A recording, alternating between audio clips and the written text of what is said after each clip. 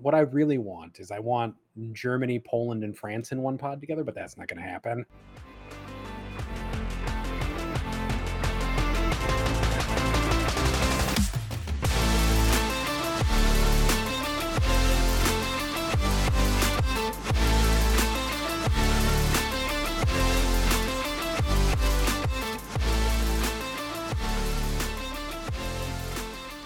Hello, everybody, and welcome to StatCheck episode 54. This episode is titled WTC Hype Approval Thread, to go with the WTC, all the cool stuff that's happening with that being in starts 2 weeks today, basically. And that is both exciting and terrifying in equal measure.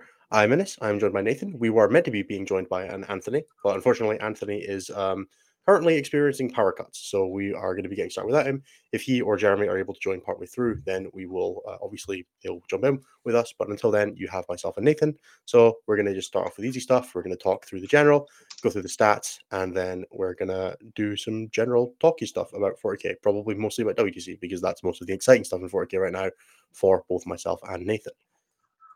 First of all, though, how you doing, Nathan? You weren't here last week. How has your last couple of weeks been? I'm doing great. I've been doing a lot of interviews with Tomek and Contact Loss for interviewing all the WTC captains. Then I've been doing a lot of practice with Eldar for this weekend's GT. I fly out to Ottawa on Friday, where Jeremy's going to pick me up, and we're going to drive out to Petawawa for Capital Clash. So I've been tuning Eldar lists and then practicing Eldar lists, basically, because list submission was Saturday last week, unless an FAQ drops, in which case we will do a list resubmission date on Friday, I guess, is what we were told. So I may or may not fall. I definitely won't fall into a giant shameful list spiral again, where I like message everybody that I know asking if I've lost my fucking mind. Presumably the answer will be yes. I mean, the answer will be yes. But now I've decided that I'm just going to message Innes with my terrible thoughts, because at least Innes has like the ability to ask like a couple leading questions to make me feel like I find my own answers. But yeah, that's about it. It's just me apparently playing Necrons mostly for practice, and a lone Shadow Sword that fucking blew up my Wraith Knight with 24 mortal wounds turn one, which was kind of amusing, but also terrifying at the same time. That's about it. That was my week and my weekend. I'm super hyper excited to do War Masters in like 2 weeks. Yeah, that starts 2 weeks today as well. Oh my god. And then list submission is Friday, dude. Yeah. I don't even know what my list is going to be. I'm borrowing the list from somebody playing at WTC, and I'll have a list like I'm still not even decided if I'm playing like the same list in singles and teams, or if I'm like going to pretend that I respect some armies that I'm just not respecting in my teams list at all. It's going to be an interesting time. I'm looking forward to it. I'm very excited to see what kind of random army that I've never played before that I'm going to be playing with a week of practice. I could borrow Brian's Eldar for WTC for War Masters. Yeah, that's an idea. Just war crime it up with people. That'd be great. I mean, GSC or Eldar are probably two perfectly good options. Yeah, my GSC would probably not get approved. Too many Princeton conversions that are not really the right size. They do the job for government work when nobody's paying attention, but the level of scrutiny applied by the WTC modeling channel, I'm kind of limited in what I can really bring. Yeah, it's great. So, I've been reading that thread partially for amusement purposes, because like nobody follows instructions, but also because there's like really normal singles stuff that would get approved by like most NETO on the planet that just won't get approved by WTC people. Like somebody was like, here are some converted or like kit bashed exaction squads. I was like, oh man, those look like exaction squads. Those would be great. And then immediately afterwards, the WTC people come out and they're like, those are just Tempestus Scion bodies. So they're denied. And I was like, oh no. Oh no. Neil is asking if I'm going to put forward an 11th hour captain's vote against the modeling restrictions. No, because they're still less stupid than last year's ones, where they were going to be like, hey, so all of your Void Weavers need the crew modeled, but like not just the guy on the gun, but like the two guys that hang off the wings need to be there as well. And they were like, everybody needs all of those. And I was like, hold on a goddamn minute. Maybe we shouldn't make every other player buy a new army. So yeah, it's definitely interesting. I am not broadly on board with the way that they have handled things this year, but it's teething problems of a new edition and towering mattering model height being a lot more important this year. Like, I understand why they're being a lot more sensitive about it, but it certainly is causing problems. The fact that they're being like every Tau player needs to have their drones like next to the units like drives me nuts, because I don't know a single goddamn person who gives a toss about them. But sure, I guess. But if you want proof that the average 40k player cannot read, go and check out that channel, because I don't think anybody's read the submission guidelines for how to submit models, up to and including my team when I ask them to give me their requests.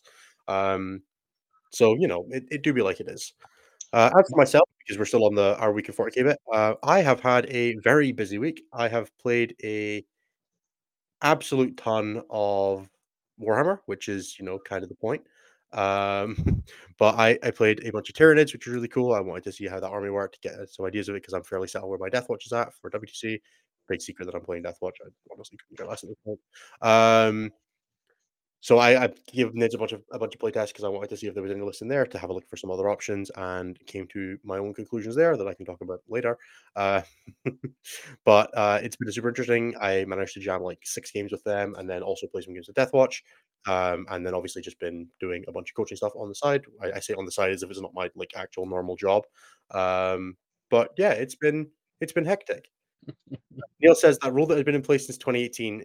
Yeah, Neil, but drones used to be actual models. Now they're tokens. And I think the idea of being like, you must have the actual tokens model, not just like, I would be okay if you were just like, you're going to have like a stack of like tokens that says what drones there. But having to actually have the drones there, it just seems psychotic. And every type player is just going to put them in the side, and they're going to ask their opponent at the start of every game if they have to put them out. And they're going to say no. And then no type player is going to actually put the drones out unless the ref walks by and is like, you need to put your drones out. And they'll be like, sure, buddy. And then they won't do it. And then they'll get a yellow card, and it'll be very unreasonable. And I'll be very mad if that happens to my type player, if we have a type player.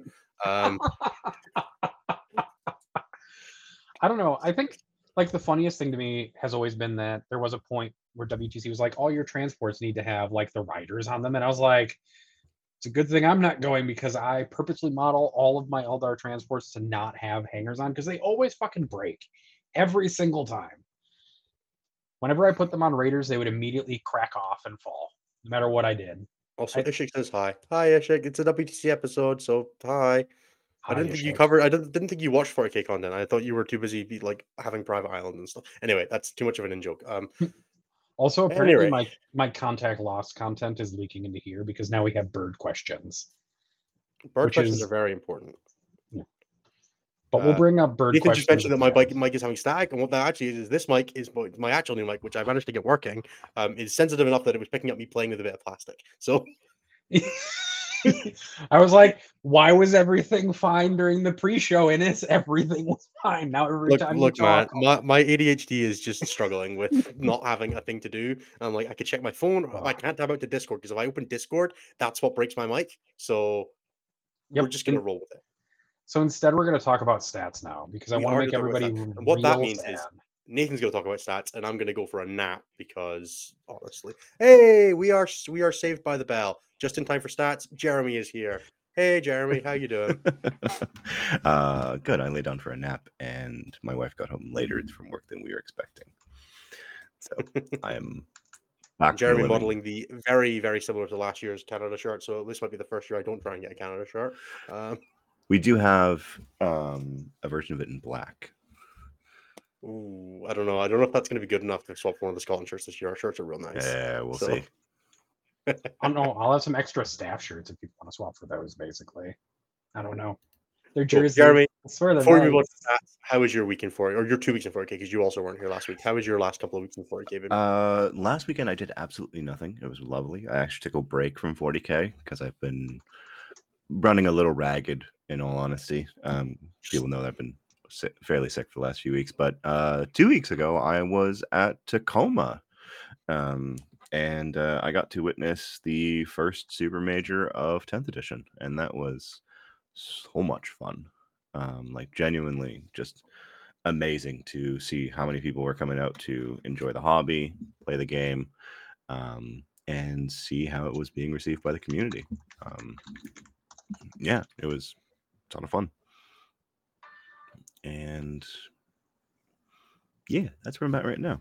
I haven't really played very much 40k in the last 2 weeks, as much as I would like to. But You prepping for Clash as well, or are you wrapping that one? I am the head judge for Clash this weekend. So yeah, I've got if anyone wants something to do this weekend, we do have a few tickets left, but I've got Let me Capital. check my calendar. You already have a golden ticket. You don't need to come. Yeah, but that means I can win it and pass it on to Nathan. Why would you need to do that, though? You can beat me any day. You don't need to beat me specifically at this event. That's true. I also definitely can't fly to Canada this weekend. That's a little excessive. No, probably not. But yeah, just outside of my city, about an hour east of here, we're running Capital Clash. I think we're up to 70 players now. We are giving away 4 golden tickets, which don't ask me how we got it. And it's coming down to the wire for getting everything ready, because we are using fully updated WTC layouts. Dan, one of the sponsors of this show and of Team Canada from the Red Dragon, has been working his butt off making sure that all of the terrain has been updated, which also includes flipping something like 40 small ruins that were built the other way from our terrain layouts for last year. For 9th edition, so he has been breaking them apart. We didn't have any ruins that were no, because we didn't have WTC terrain previously. We had WTC style terrain. Now we can run any WTC layout that we want, medium style. We can't run the heavies because that would require a lot more 3-story ruins. But from a singles perspective, it means that we can actually do all of this. Yeah, there's just been a lot of last minute things. Like yesterday, I had to run out, and again, apologies to John for this. I had to run out to our printer to pick up table numbers and player brochures. Probably in another day or so, I'll be running out to pick up secondary cards, because we had those made up for everyone. Yeah, so that's been nice. I've been kind of running a little ragged, and that's why I lay down for a nap and forgot to set a timer. That's fair enough. Anyway, with that, let's move on a little bit to the stats, which is the bit where I get to shut up and go for a nap for a bit because the stats are that boring. But because they are important, I'm going to shut up and let you guys actually have the important conversation.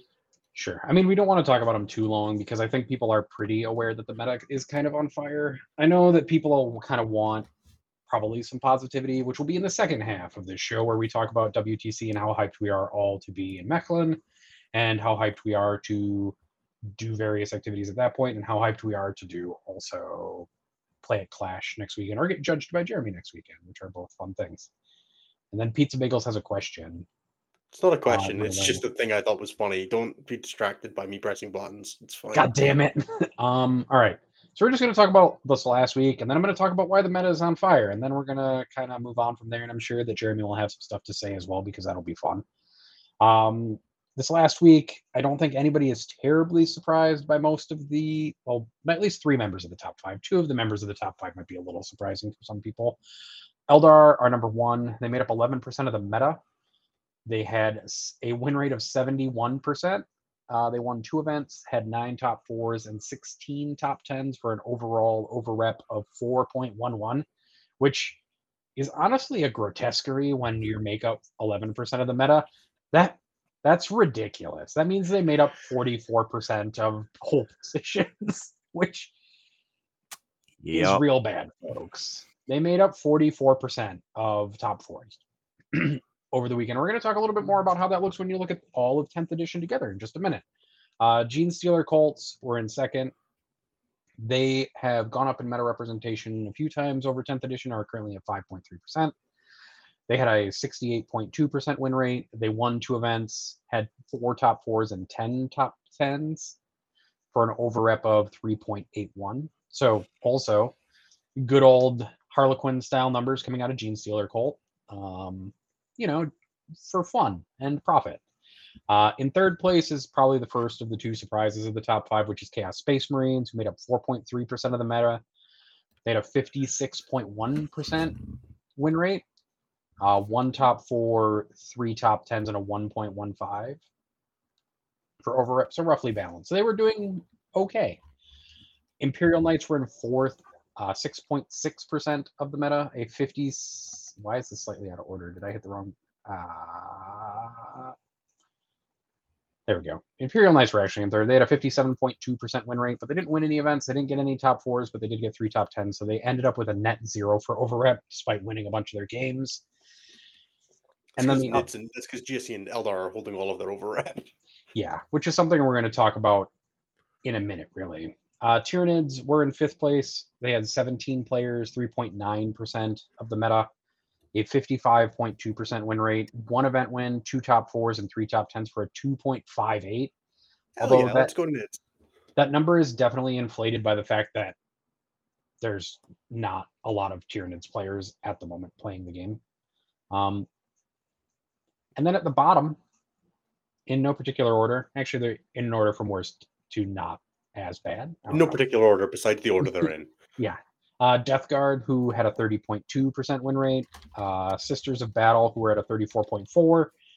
Grey Knights, who were at a 34.6. Drukari, who were at a 36.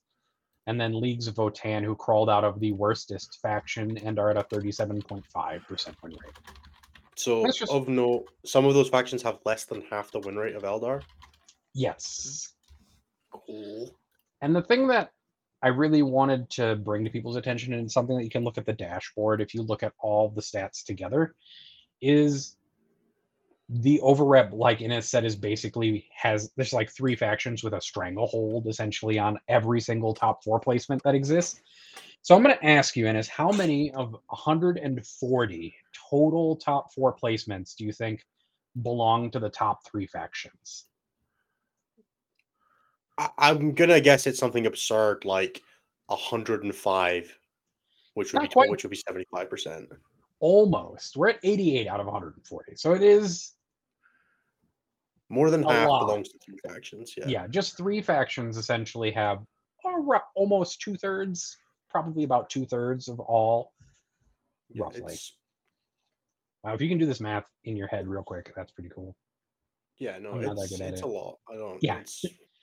And we have 34 GT-sized events currently in the dashboard. I think we have 35 in the Excel sheet. 5 factions who are not in the top 3 have 1 GT-sized events or bigger that we track, and they've each won 1. So 20. First of all, hell yeah to the Nids player this weekend. So proud of you, buddy. So depending on whether or not you're looking at our Excel sheet or you're looking at the metadata dashboard on StatCheck, you might see 29 or 30 GT wins that are basically in 3 hands as far as factions go. Most of those hands are Eldar hands because they've won 16 of those. So almost half of all GT wins since the start of 10th have been won by Eldar. So definitely powerful but not dominating performance from Eldar. Strongly powerful but not dominating is 80% or more, right? Definitely 80% or more. We're not quite there yet. We're at like 70. Yeah, no, I mean like percent of GTs. Like if you're not winning 4 out of 5 GTs as Eldar, like are you are they even really that good? Like that's 1 in 5 GTs that aren't being won by Eldar players. And if you're not good enough to make that one of the 5 you're one that you're at, like isn't that on you really? A little bit. We're definitely going to watch me play the other Eldar players, having not yet practiced the Eldar mirror. Maybe I'll try to do that this week and watch me get like terribly owned by the faction that I'm playing. Just a thing that could happen. But when we're talking about the meta being in a bad state, what were the other 2 factions that are strangleholding the meta just before we? GSC and Imperial Knights, who are at like 7 and 6 GT wins or something like that. It might both be. It's incredible because Imperial Knights aren't even good, but like power to them. I mean, they've won 2 GTs so far. Yeah, 7 for Gene Stealer Cult and 6 for Imperial Knights on the dashboard. So those are the 2 factions who have been able to win multiple GTs in the current environment. So when people are in the competitive community, and especially on this podcast, are like kind of feeling negative about the meta as a whole right now, I would tell you that the meta is kind of on fire.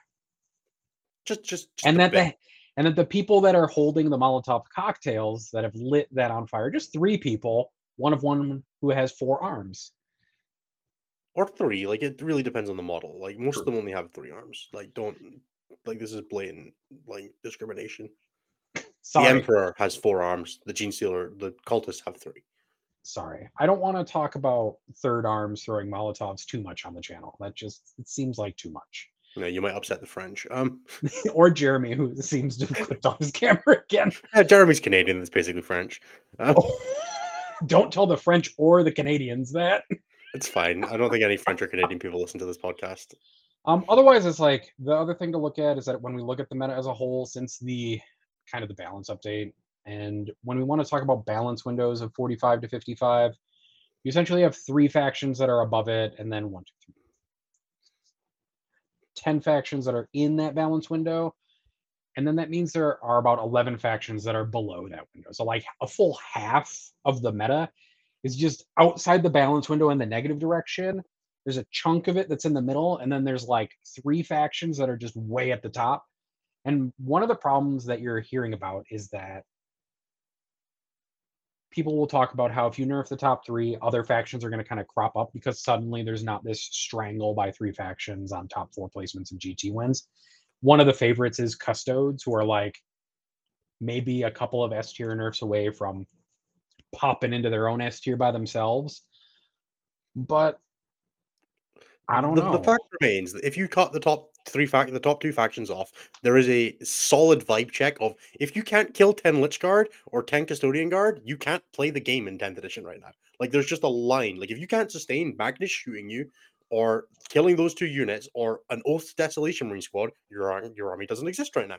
And that's really cool. And I think that's awesome. I think it's a really great representation of, just like single builds in powerful armies. Oh my god, Cat. Dominating the like competitive stratification. I just like how distracted I would trust that Cat to balance 40k. Yeah, I trust that Cat to make all balance decisions moving forward. It's Stu Black Cat. It's fine. Yeah, it's Stu Black. Jeremy, you're muted, by the way. I hope you know that. I am aware. He's been screaming at me, which is why I've been muted and why my camera keeps getting turned on and off. Fine. I don't think anybody minds if the Cat is screaming on air. The Cat is just representative of the state of the 40k meta game, unfortunately. Things are. I'm going to distill the stats into a couple words. Things are real bad right now. They're not getting better, and I wouldn't count on whatever happens by the end of July to make it better. We are going to need a slate for this in some sense, and until there is a slate, the game will remain in a state that is playable as long as you aren't trying really hard to be winning games. If you're just here to have the fun, Kenneth is fine. If you're trying to win tournaments, play Eldar or GSC or don't show up.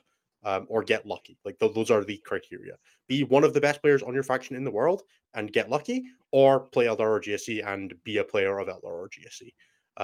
That's kind of the and Knights if no good Eldar or GSC players show up. That's kind of the meta right now. It's a shame. It really is, because the game is generally still pretty fun. I've been enjoying 95% of the games of 10th edition I've played. But yep, I've got a fun one, and that's the thing. Probably about 90% of the games of 10th I've enjoyed, and that 10% is when there is a massive faction disparity, or Knights are included at all. Yeah. No. There is no fun games that include Knights. Towering is a mechanic that should not exist. Go away, Jeremy. Don't be a Knight apologist. So here's a fun one. I don't care. Here is a fun one. The Lone Star Open was this weekend, and Frontline Gaming took it upon themselves to deviate from Games Workshop's rule set, which is unusual for that organization. 8th and 9th edition Frontline Gaming.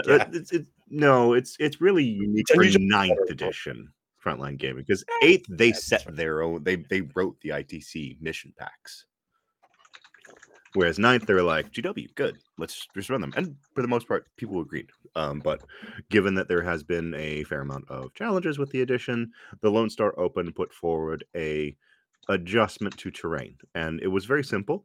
It was that towering only worked if you towed into the ruin.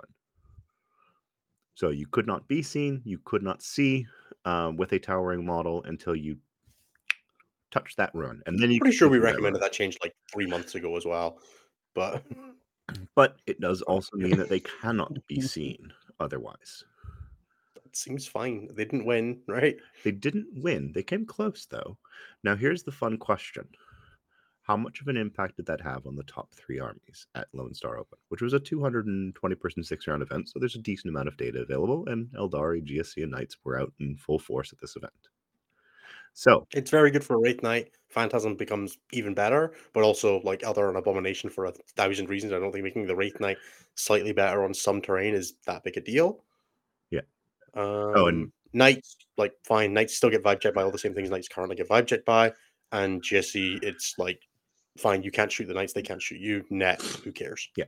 So I'm assuming that Ben J has been jerk. Shout out to him for winning the Lone Star Open after pulling out a nail biter of a game against CSM on stream. That was a really fun game to watch. So overall, since the adjustment came out, which was the initial emergency points increases, which had a fairly minor impact on things, but they hit Eldari and Towering and Indirect. Eldari have had a 69.8% win rate. GSC have had a 65.9% win rate, and Imperial Knights have had a 56.4% win rate. And this is everything except for the Lone Star Open. At the Lone Star Open specifically, Eldari had a 68.6% win rate, so they went down by 1.2%, but really close. It's not within division, like that's not really a change. GSC had a 68.4% win rate, which went up by 2.5%. And Imperial Knights had a 58.5% win rate, which went up by 2.1%. So the FLG, it's within the bounds, so it's actually fairly close, but it is a large enough sample of games that you can actually say that it was a meaningful change and increase. Josh Johnson, with the FLG towering change, y'all think they should go back to the pre-nerf points? No. No, they're still too cheap. They're still too cheap, and this is the thing. This is with them experimenting on what they can do to address the towering issue. It turns out that when Knight players can just hide their big Knights wherever they want to, and then take advantage of their 10-inch movement to get angles on you, it hurts. You could remove towering, keep the ones to just reroll 1/1 and 1/1 to wound, and up them 10%, and they'd still be as good as they are now. I don't think they'd be as good as they are now, but they would definitely be they would definitely be lose an armor and nothing would change. But yeah, like that change probably is better for the feeling of the game because you can hide more effectively against them. But it highlights the fact that, well, if you can't see them, they're just going to get angles on you anyways. I think that you it can is worth play around them getting angles on you. Like it's also worth noting this was the first time anybody had played with this rule set. Like there were going to be people aren't used to playing against Knights they can't shoot, right? Like that's just a fact of life. The Knight player will adapt to it quicker because they will play more games with it than you will adapting to playing against it. That's just the way this works. Yeah. It's going to be stronger for the first outset whenever you ever have a change like that for the players playing the armies that receive the direct change. There's also the new player place terrain change that was in effect for this event as well, right? Oh yeah, that's true as well. Like Frontline was playing player place, which means it's also basically like not the same game as everybody else. Correct, which also explains the hike to GSC that you see, because when you can hide on an objective, not be shot on that objective because you can't be seen through terrain, and you can place terrain, protecting that objective every single game, GSC does a lot better. Yeah, and you don't need any terrain in your deployment zone because you just loan up and one with the darkness, everything. So you can just make all your midfield terrain unassailable. Yeah, it seems good. So what we're saying is that the change is going to have to be a little bit more than just that. Towering change, we're probably going to have to see more points increases. Hopefully not as many to Chaos Knights, because I don't think Chaos Knights are the problem. When they smacked Towering, they definitely smacked Chaos Knights a little bit. Along with some random nonsense that nobody was ever going to play. But such is life. I want to point out that the thing that still amuses me more than anything is that the Morkanot got hit, but the Gargantuan Squigoth did not.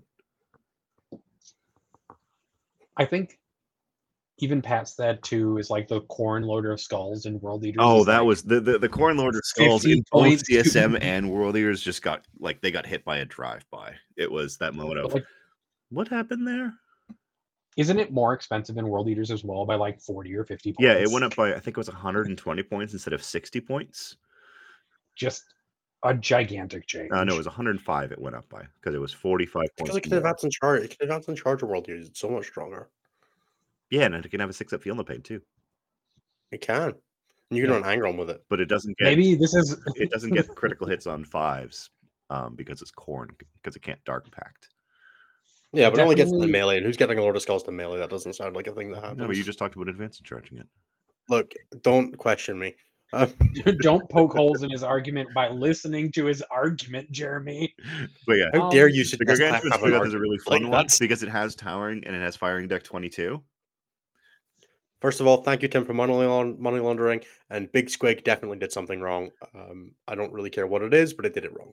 I will say still that my favorite models from the WTC modeling thread are the Tiny Grots, like the tiny Stompa Grot. the tiny Stampas, the baby Stampas, and the Stampa parents. Those are still the best models that I've ever seen. Yeah, Mine will never not be Liam VSL's trigonometry to determine if his Chaos Spawn were the right size. if you look at where today's he's like show icon, that's the background to the icon for today is Liam Vissel's trigonometry to prove that the Crypt Ghouls are appropriate proxies for Chaos Spawn. Cool. Didn't the Brass Scorpion go to Legends as well? Somebody was meant. Yeah, and that's why they We're said gonna talk about rest Legends in in a peace, minute, my so- Brass Scorpion Dream.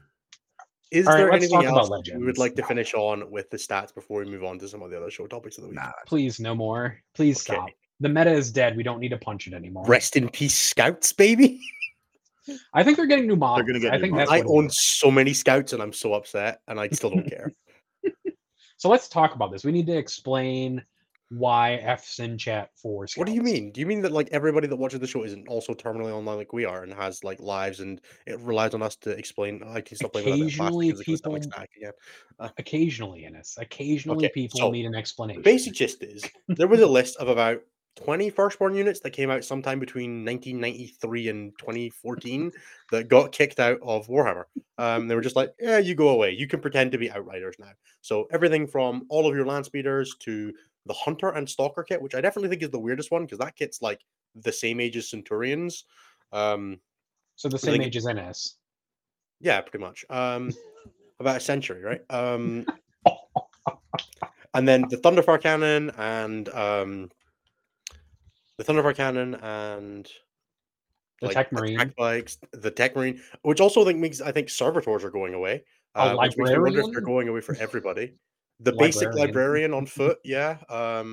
Who has Which is, actually by the way, new a massive model. nerf for Deathwatch, so don't worry about that. Yeah, just like a whole swathe of stuff was just like not just cut straight out of the Marines index for when the Codex comes out, which is a big change. Scouts are gone, and it's so painful because I own so many Scouts. I think I have like 30 Combat Scouts, 30 Sniper Scouts, and 30 Polar Scouts at this point. It's just like I own too many Scouts. I don't know what I'm doing with all of them. I only play like 10 of them at a time, but I've got enough to like bury a child in. Is basically I don't recommend burying. I do want to ask. There's like at least 2 metal Sniper Scouts in there and a metal Talion. Like I wouldn't recommend it, but I do want to ask Jeremy how he feels about his Ravenwing situation now that like 90% of the Ravenwing book is gone. Well, see, that's the weird thing is that none of our unique stuff went away. that means you'll have the Ravenwing Command Squad and the Black Knights and no Bike Squad now. Yeah, we'll have Outriders, which they kind of cool. But They don't even have 6 attacks each anymore. What's the point? I know. You can give them. What You are can these attach even them to doing chaplain, and nowadays? you can take them in units of 6 now. And you can give them devastating wounds on their bolters. I will say the one thing to keep an eye out on is that there's like been a new transfer sheet leaking around the internet that indicates that Outriders maybe- Advanced 6. That's their special rule. Yeah, I know. Fair. I'm aware. They get 4 attacks in combat. Yeah. The thing that It's a lot. I'm wondering about, and Derek Douglas actually points this out as well, is what they're going to do about the Talon Master. In the bin. Hmm. Straight in the bin. Doesn't exist. It's not a real unit. We'll just get a new model. It's for an it. upgrade. It's an upgrade kit with illusions of grandeur. Like fuck off. So it It deserves appears to because exist. someone actually has a handy dandy. This is when every model in the game came out. It appears that the company command is the most recent unit to be discontinued because that came out in 2016. Was it not? Did it really? Yeah. Was that not when they repacked it to include the? They repacked it to include the captain, right? That was what they 2016. changed. But That it was what wasn't- they did. That was when Yeah, but that was a repack. That wasn't actually a new Sure. model. The most recent model was the Hunter Stalker. yeah, because that was 2013 for the Hunter and Stalker. It was a 6th edition release. Yeah, makes sense. Which is a really weird. Like I feel like getting rid of the 6th edition release. Like for me, anything past 5th edition is like modern 40k. Yeah. So it feels really weird to be like, hey, let's just get rid of this model that exists. No, I agree. I mean, the Assault Squad in plastic was 2015. Yeah, that got repacked 20. Oh, yeah, that did get redone in 2015, along with the Devastator. That was when Assault Squad, Devastators, Librarian, Skyhammer Terminator Annihilation armor. Force. That was when that came out. Yeah. Yeah. And I guess technically the Librarian and Terminator armor is now gone because they've given him a new one.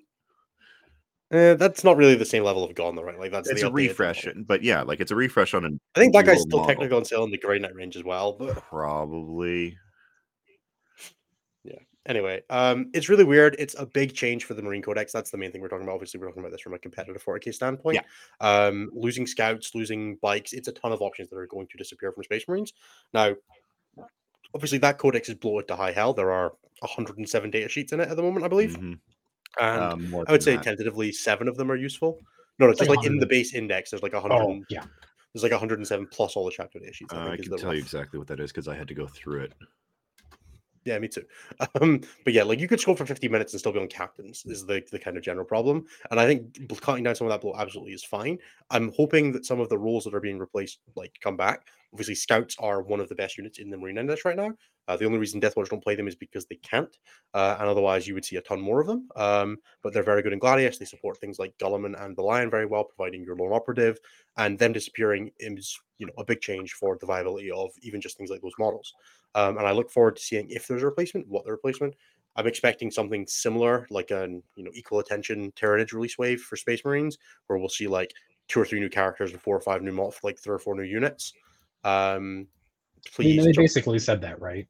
Jump melee Primaris is all I want. Just like 15 strikes. I want 15 strike models on foot, just like in my army. I'm begging you, GW, please, and a captain to go with them so I can give them Thief of Secrets. Anyway, no, it's a weird change.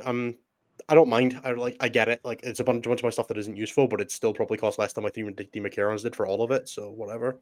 Yeah, and like someone pointed out, like my Ravenwing, about probably a third of my Ravenwing now won't be fieldable, which happens. And you know what? That, like you said, I mean, I own a Votar army that's not fieldable, so like it's not really. Yeah, but you legally could put it in a tournament. You just wouldn't want to. Yeah, legally could do a lot of things. I don't. I mean, you can legally use all those bikes and things still, right? Yeah, just using Outriders. They're just Outriders. Use the attack bike as an Invader ATV. I kind of expect that tournaments won't allow it because they're on different sized bases. No, I would never.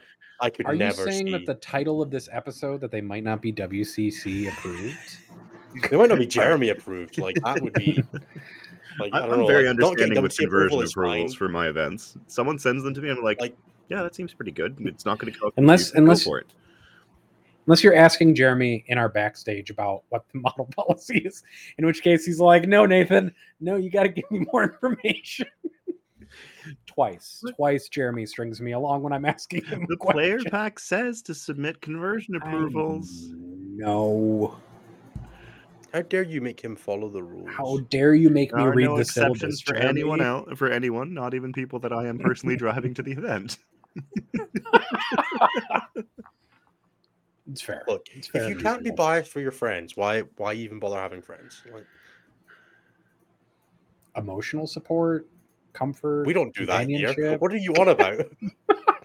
What's the opposite? Whatever the opposite of emotional support is what the Stat Check backstage is. You want emotional support? Be in the Stat Check Discord. The backstage is whatever the opposite of emotional support is. Is that what it is? Shit.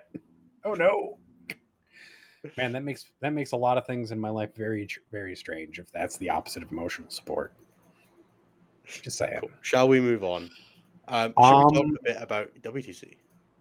Yes. I think because it's in the title of the episode. It is. Yeah. It feels like a thing. Oh my god! It's in 2 weeks, guys. Like I don't know how to convey to you how ecstatic I am that like list submission is on Friday and that we'll have the draw on Saturday. Yep. And it's like, oh my god, it's and Canada could be our pool 1 seed and we can win our pool, and like, oh my god, it's gonna be amazing. The amount of trash talk that has like steadily increased the closer we get to the event has been so good. And getting to hear a bunch of it like on video for those interviews has been hilarious. I've been getting create a bunch of it. Let's be real, Nathan. You're not asking like questions. But that's half the fun. That is I have to do that. 90% of the fun is to see if I can get like a team like into a fight at the WTC. Or convince the team captain to go with the tattoo bet. I know that was the Germany best. That was the best. He was very confident. He was in fact so confident that I was like, man, you sound so confident. You should join this tattoo bet. Oh, multiple people have joined that tattoo bet because of how confident they were and me pointing it out to them. So I'm very, very enthused. So I suppose in order to give some semblance of structure to this, when the lists come out on Saturday, what are you looking at? Like, what are you looking at first? What team are you going to?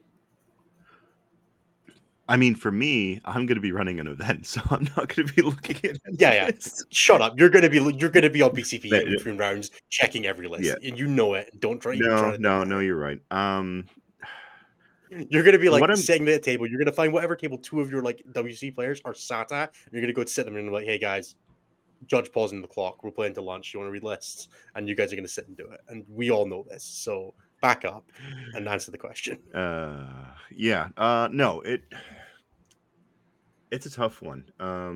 So I can say right now, because this is kind of somewhat public knowledge, the Americans and the Canadians recently scrimmed. The Americans handed the Canadians their ass in that scrim.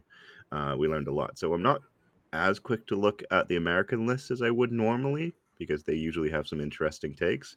Honestly, it'll probably be the Germans, because the Germans and the Poles tend to have some of the more interesting takes on the meta and lists that I've found. So I just kind of want to see where they land. After that, after the Germans and Poles, it'll probably be whoever's in our pod, because we should know pods around the same time as lists are live. I would assume we'll probably get like pods like the evening of rather than the day of. So I might imagine lists will be live a little bit before. Yeah, remember I'm 6 or 7 hours behind everyone, so I'll probably be looking at lists, in the middle of round 1, and then pods in the middle of round 2. Yeah. Can we just pause Clash for like 10 minutes? We just pause pods for like the tournament for 10 minutes to watch them draw from the giant wheel. So while Innes answers the same question, I'm actually going to go and see how many WTC or WTC adjacent people are at this event. Oh, I'm going straight to Team England list. I have to know. Like, I have to know how badly they shot the bed. So I want to know exactly what bad list Nas is playing. That's all I have to. All I want to know. It's going to be like England, Australia, America, Germany, Poland in that order is probably what will happen. Yeah. And then then I'll start looking at pods and like Sweden and stuff like that. And then eventually I'll be like sitting in Discord for like 6 hours writing list reviews for every single list in the event. And then that's the really fun bit. That's when the really fun stuff begins. Is when you're like, oh, so how do I play this? What does this unit do? What does Votan? Oh no. And that's always the most fun bit for me is I really enjoy the discovery phase before the event when you get to start being like, oh, okay, I hadn't thought of this. How do I play into this? Or, oh, they haven't thought of this. How do we exploit that and all that sort of stuff? I think that's very fun. If somebody's Elder gets 20-0, I'm probably going to ask them some questions. That is a very good point. If anybody gets 20-0 with Elder at the tournament and it wasn't against GSC, you are more than welcome. I personally, I think you're allowed to just take one of their Wraith models. They just don't get it anymore. You're suddenly feeling an understrength Wraithguard unit. And you'd still win. Like, it's fine, but... Ooh, I've got a fun one. Just as a quick detour. Pistols only work in the shooting phase. Yeah, that's fun too. I saw Big guns never tire. Big guns never tire, and pistols only work in the shooting phase. Wraithguard's guns don't do anything. And I've definitely misplayed that the whole time, and now just realized that I can't do it. So it doesn't matter because under WTC they do work. Oh, cool. Are we following the WTC FAQ at Capital Clay? Yes, it is a WTC event. Okay, just double check. Because I did just double check, and there are 10 WTC or WTC adjacent people present, not counting myself. And so you guys are all going to be reading lists. It's fine. Yeah, there's going to be a good chunk where I'm just like 4 golden tickets, 17 players or something like that, right? 67 players registered right now. 17 players, yeah. You always round down. Taos, I leave for WTC in 5 days and I'm still assembling. This is fine. I'm deciding on Friday what to order for my army, so don't worry about it. Because I'm not ordering anything until submission is done. I'm like, I'll build models in the last week. It's fine. I do 40K for a living. I'll just take an hour. Yep. There are definitely some of us who are just like, Dan, hold all of this. We might need it. It's mental. Okay. We very roughly know what the pod structure is going to look like. So going through the team roster. Yeah. What team do you not want to see in your pod? That's the next one. To give people context on this, yep, because not everyone is familiar I'm with loading up the WTC event structure. and I'm going to start talking through what the pods are. Is that I know who's in every single pod because I've got my pod predictor. And yes, I wrote an Excel sheet that will predict what pods could look like. Honest. Anyways, at the WTC, there are 2 phases to the event. The first 3 rounds is the pod phase, wherein you will play one game in an order that you already know about, on missions that you already know about, against one of the 3 teams, against each of the 3 other teams in your pod. So in this particular case, there are 36 teams that are registered for the WTC, 34 national teams and 2 United Nations teams, which are essentially 2 additional national teams that couldn't quite get the required 5 players to represent their nation. I think they're both 3 of 8 teams for Malta and Slovakia. Correct, which is wonderful. Like, it's great to see them coming out, and it'll be great because they're definitely going to go back to their countries with that experience and be like, hey, we can do this again next year and actually run our flag. So anyway, there's 36 teams for that, which means for pods of 4 there are 9 pods. The way that the pods are worked is that they're seeded based on previous WTC's record. Now, the fun part about that is there's only been one WTC before this, because prior to COVID, it was the ETC. And so in 2022, the way that it will work out, or for 2023, we just use 2022 screen share this? results. Probably easier way to yes, I will screen share this. Present. And we'll talk through it for anybody who's listening to the audio version. Window. I'm just going to do entire screen and then remember to turn this off afterwards. So there we go. So this is, we're going to start over here. This is the rankings from 2022. So Australia won, then we have Poland, Germany, USA, England, France, Sweden, the Netherlands, Canada, Spain, Ireland, Finland, Switzerland, Austria, Belgium, Scotland, Denmark, Greece, Italy, Iceland, Norway, Portugal, Wales, Northern Ireland, Romania, Luxembourg, and Latvia. And then new this year, they aren't necessarily new to the ETC, but they're new to the WTC. We have 2 UN teams. We have Bulgaria, Croatia, Cyprus, Czechia, Israel, New Zealand, and South Africa. And I believe New Zealand and South Africa and Israel are actually, as well as Cyprus, are actually new to the WTC. Yes, this is their first WTC. And Bulgaria as well? Because I couldn't... Bulgaria have applied before, but I've never played before. Okay, because I couldn't find them in the historical rankings when I was doing a bit of research for this episode. So Croatia and Czechia have been at previous ETCs, but this is going to be their first WTC. We interviewed Cyprus, Israel, New Zealand, and South Africa's captains for Creme de la Creme. Okay, wonderful. So what that basically means, and I've actually put it here, is that your first seed in each pod is going to be one of these 9 teams. So running across this in my little pod predictor is Australia, Poland, Germany, USA, England, France, Sweden, the Netherlands, and Canada in a random order. And then after that, same thing for places 10 through 19. And that's because last year's UN team, which ran under the name Warhammer Undivided, finished 11th. So they've been pulled from the standings because they weren't a real team. They were a very cool group of guys, but they weren't a real team. So then for the second seed, you have Spain, Ireland, Finland, Switzerland, Austria, Belgium, Scotland, Denmark, and Greece. And then for the third seed, you have Italy, Iceland, Norway, Portugal, Wales, Northern Ireland, Romania, Luxembourg, and Latvia. And after that, you have all of the teams that are new to the WTC this year. And so they make up the 4th seed. And so what happens is each one of these pods will be set up as, and it will be drawn randomly live on Contact Lost. Each pod will have one country from each one of those pods. And this thing actually just randomly updates with a new setup whenever I click a button. It's very fun. But it means that you can kind of visualize who could potentially be in your pod and who you don't want to be in your pod. So Derek is asking a really good question. What happens if you win your pod? So you will play those first 3 games. And then after that determines your seeding for, and you're basically Swiss pairing for the last 4 games. Because it's a 7-game long event. We play 1 game on the first day and then 2 for the next 3 days. So you end up playing 7 matches. in theory, you could have one team undefeated. Was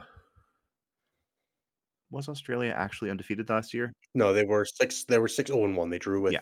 So they didn't lose a USA? round, but they didn't also Yeah, they win didn't all lose a 7 round. rounds. They didn't win all their rounds. When you run into really strong teams or equally skilled teams running into each other, draws actually are not uncommon. Yeah, you could fully win the event this year with 5 wins and 2 draws, or probably 5 wins, a loss, or like 6 wins and a loss. Like, I think that is Potentially, yes, entirely because it all depends on who ends up taking into each other. But yeah, so as an example, let's just say these are the pods, and you have Canada, Spain, Wales, and South Africa. Canada comes out of their pod having won all 3 of those games, which, given the strength of Spain, I don't think is actually a guarantee. And then you have, say, USA, who goes into Greece, Luxembourg, and Israel, and comes out of their pod 3-0. Any of the other countries that are 3-0 coming out of their pod have the equal chance of playing each other in round 4. It just goes to straight seeding at that point. So 3-0 teams will play each other, 2-0-1 teams will play each other, 2-1 teams, and so on and so forth. And then, just like it was. And then after that, for it's round just 5, your it's first the 3 same. rounds are determined. Yeah. And the first 3 rounds means that the intention behind this, from my understanding, is to prevent, essentially first seed teams from playing each other in the first couple rounds and acting as spoilers.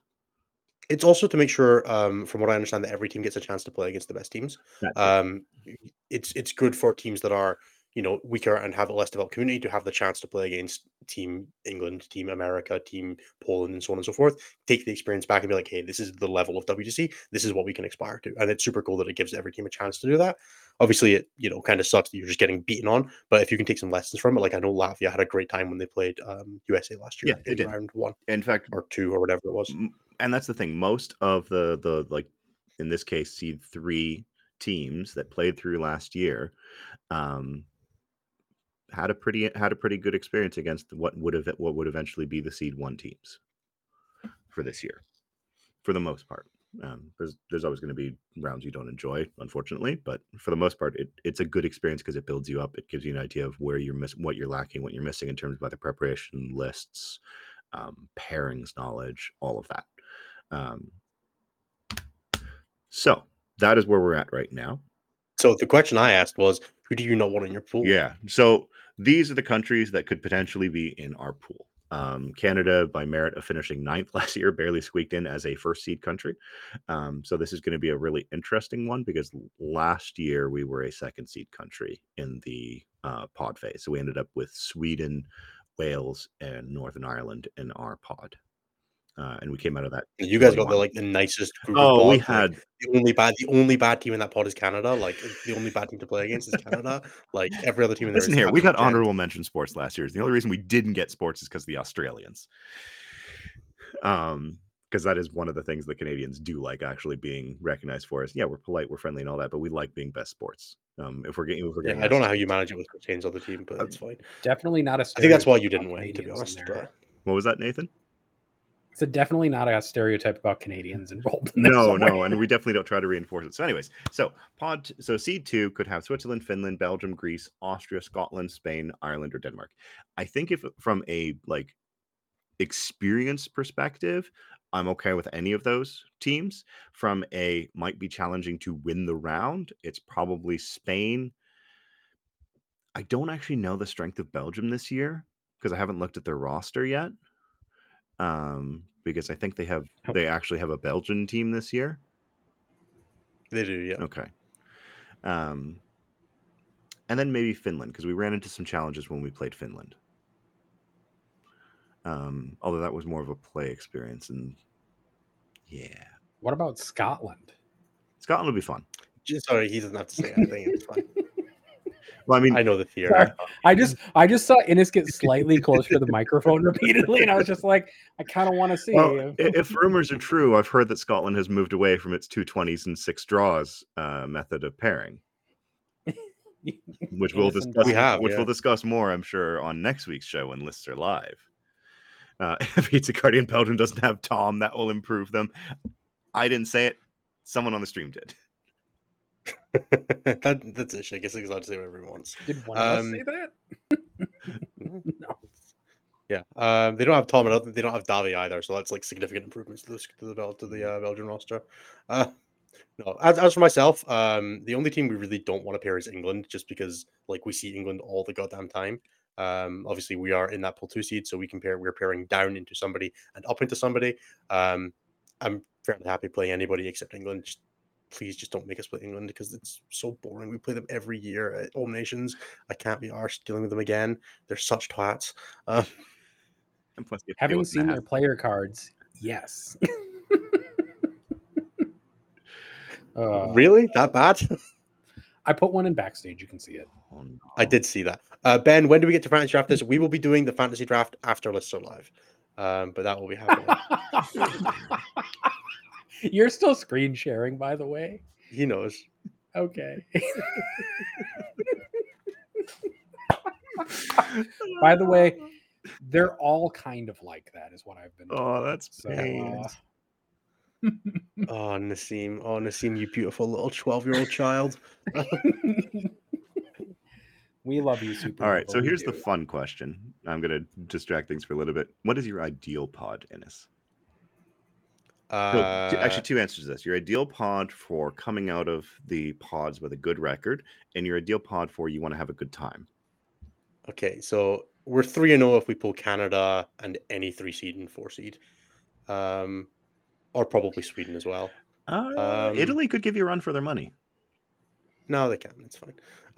Play Shintel and see how that works out. Don't worry about it. Don't worry about it. I don't have to play Shintel. I'll just mention something about pasta and watch him run away. I know Shintel, it's not offensive. Please don't be worried. I'll just mention one of the warp time things and he'll go running. And then Canada are crap, so that's fine. Sweden are about the same. So yeah. Sorry, Tomek is sending me all the player cards for England. Oh no, they're really good. Yeah, Chris says if we play the Italians, he'll tell them he likes pineapple on pizza. Instant 20s. I'm not particularly worried about any of the pool 3 seeds, assuming that we have prepped as much as I hope we have. my only comment is that Italy has this tendency to have on and off years, and I think this is going to be their on year. Yeah, they got to prove that first, though, right? I welcome seeing it. I would love it if Italy were good, but that's fair. They can be very variable. Yeah, they'll be fine. It's all right. We're gonna pull Poland and have plausible deniability. That's all I'm really looking for.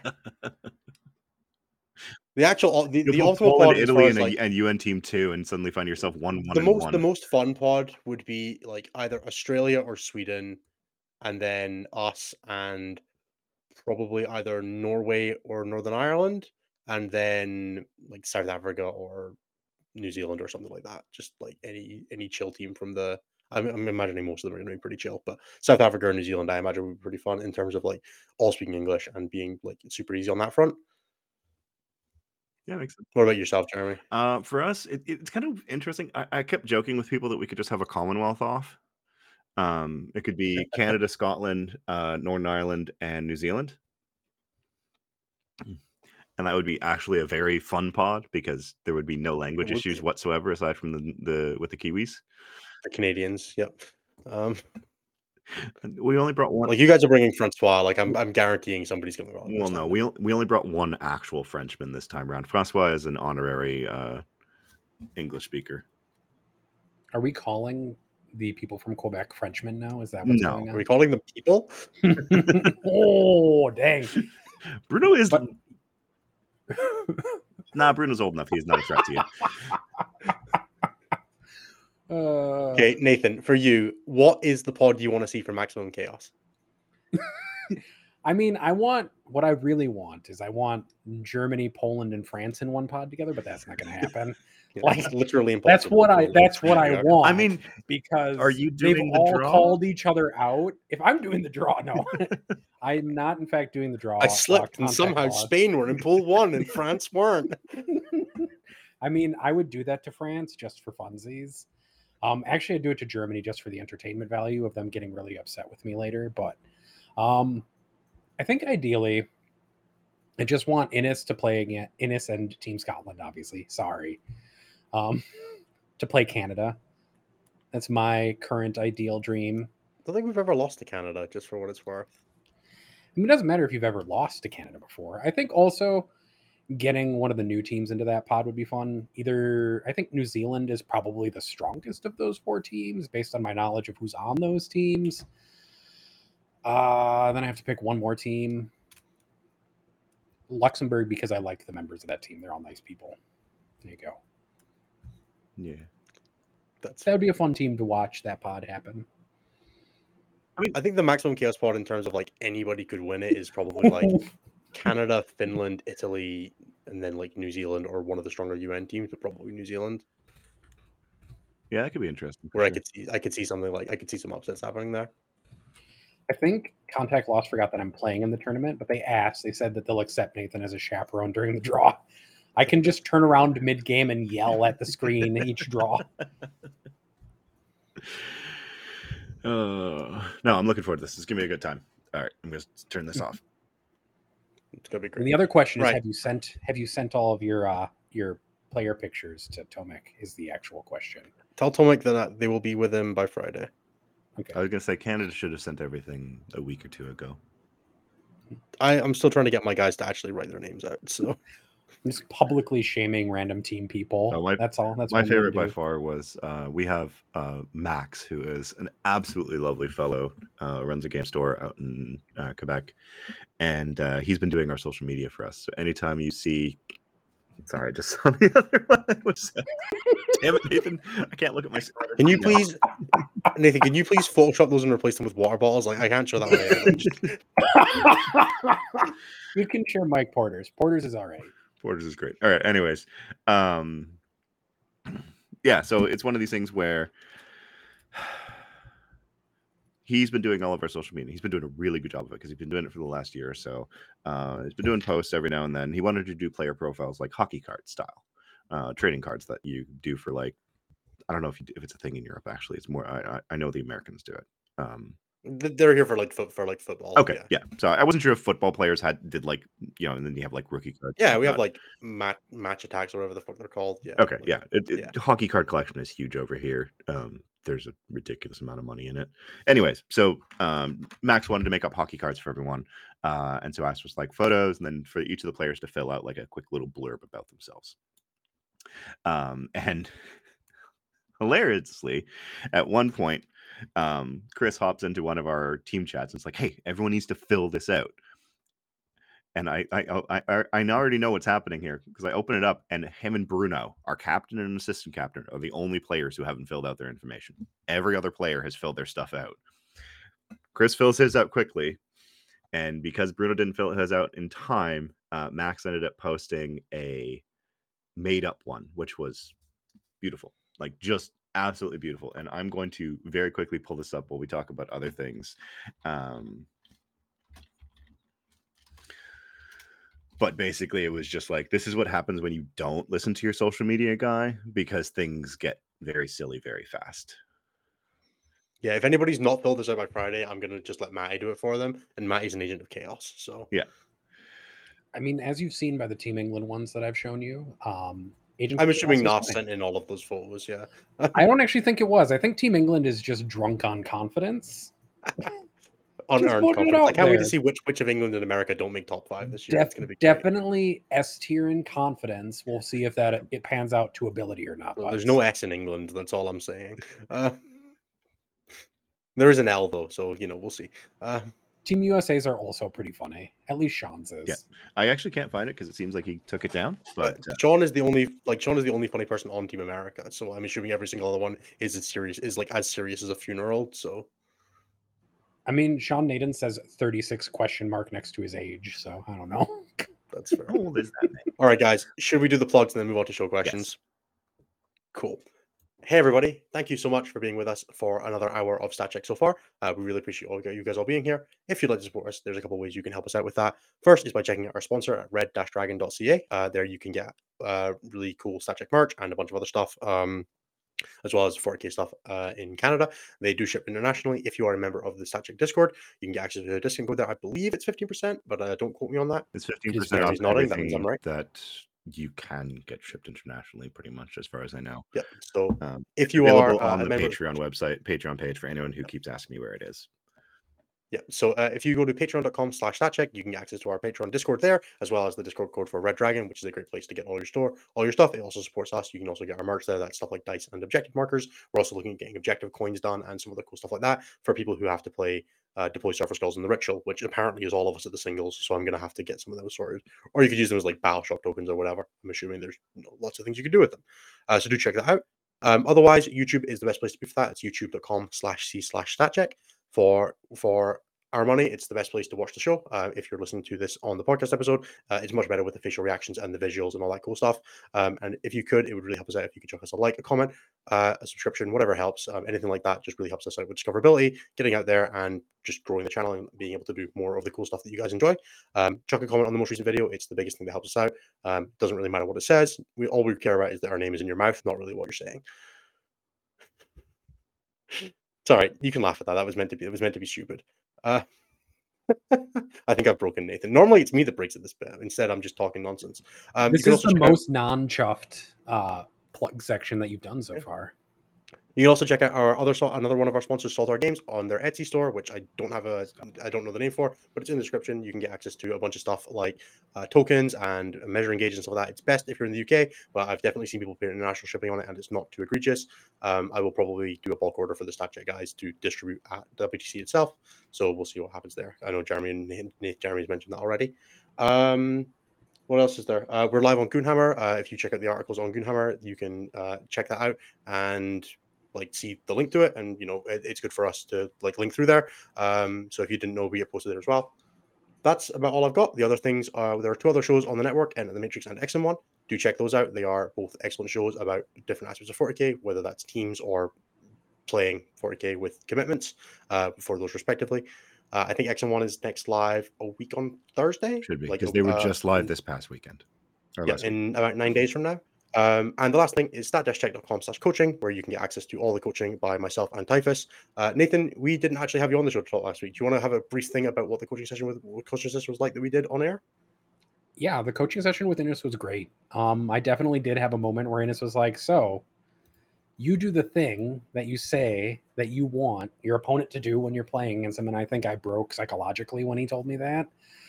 So if you want to watch me get broken down psychologically, but also learn a lot about being a better player and kind of what coaching is about, it was very useful. I've been trying to put it into practice in my practice games with that list leading up to Clash. So go watch that though, because it's really interesting and kind of will also just give you a good perspective on how you should analyze your game, regardless of if you pay for coaching or not. But also it's a good sign that coaching is a good value proposition if you're trying to get good. You're not allowed to say that. Don't say that. Anyway, that is it for the plugs. I really hope you guys are enjoying the show. I'm going to run and refill my water, and then Redacted. I'm going to go refill my water, and then we will get on to the show questions. And one last thing, David, you said, hey, sleep on NZ all you want. I literally said that I thought you were the best of the pool 4 teams. You don't get to be mad at me for that. That's mean. I definitely can't have David mad at me anyways. That's just not allowed. I mean, he might just not deliver half your army and just be like, yeah, you get this half, and you wouldn't know it's not 2,000 points, and that'd be great. I love how that worked out from YouTube, by the way. That made me very happy. That is very from YouTube. Cool. I'm going to go refill my water. I'll be back in 2 minutes. I keep getting more, by the way, images from the various team player cards from Tomek over time. So I got Sean Naden's and I got Jack Harpster, where he's wearing 2 Santa hats. Nice. I think it's 2 Santa hats. It might be 3 Santa hats. Yeah. So if anyone is wondering why I put this up, this is a half screened off photo of the top prize for this weekend's event. This is a full-sized Emperor's shield. As you can see at the bottom of the image, there is a lion model. For scale. Yeah, so I reckon you could drop that on the line and he passes through up and bottom, will save and be fine. I don't know about this. It tends to ignore modifiers. It might and I think Richard has +1 to wound from the blunting damage. So it's trade. I don't know. I guess I can't say, I'm not English, so I can't be a jerk and say it's coming home or something like that. Definitely not going to win this shield, actually. Yeah. So one of the locals to the event, Hammerstruck Smithing, has been working his butt off for this. We commissioned him to do it after the Kopesh that he made for All Is Dust back in March that Anthony took home. We would rather another American not take this one home because the shipping starts to add up. I'll just make it my baggage. All I'm going to take home is a shield. That's all it's. So just carry your baggage home on your shield. True. Maybe the bag just fits in the shield. All Also, I'm isn't doing it is the backpack saying, and Nathan, myself. come home with the shield or on it? Oh, I don't think I'm good enough to be able to say that with any amount of confidence. Especially since we got notification that friend of the show, TJ Lanigan's going to be there this weekend. Oh, hell yeah. Good for him. Now I'm especially not winning.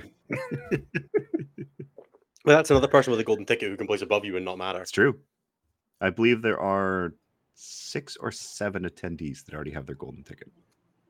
So that's like half the field. So it's like 10% of the field, I think. Something like that. It not only is the biggest concentration of tickets being awarded to winners, but it's the biggest concentration of ticket holders at a event in the middle of nowhere. I don't know. Brian and I went to an 8-person RTT together.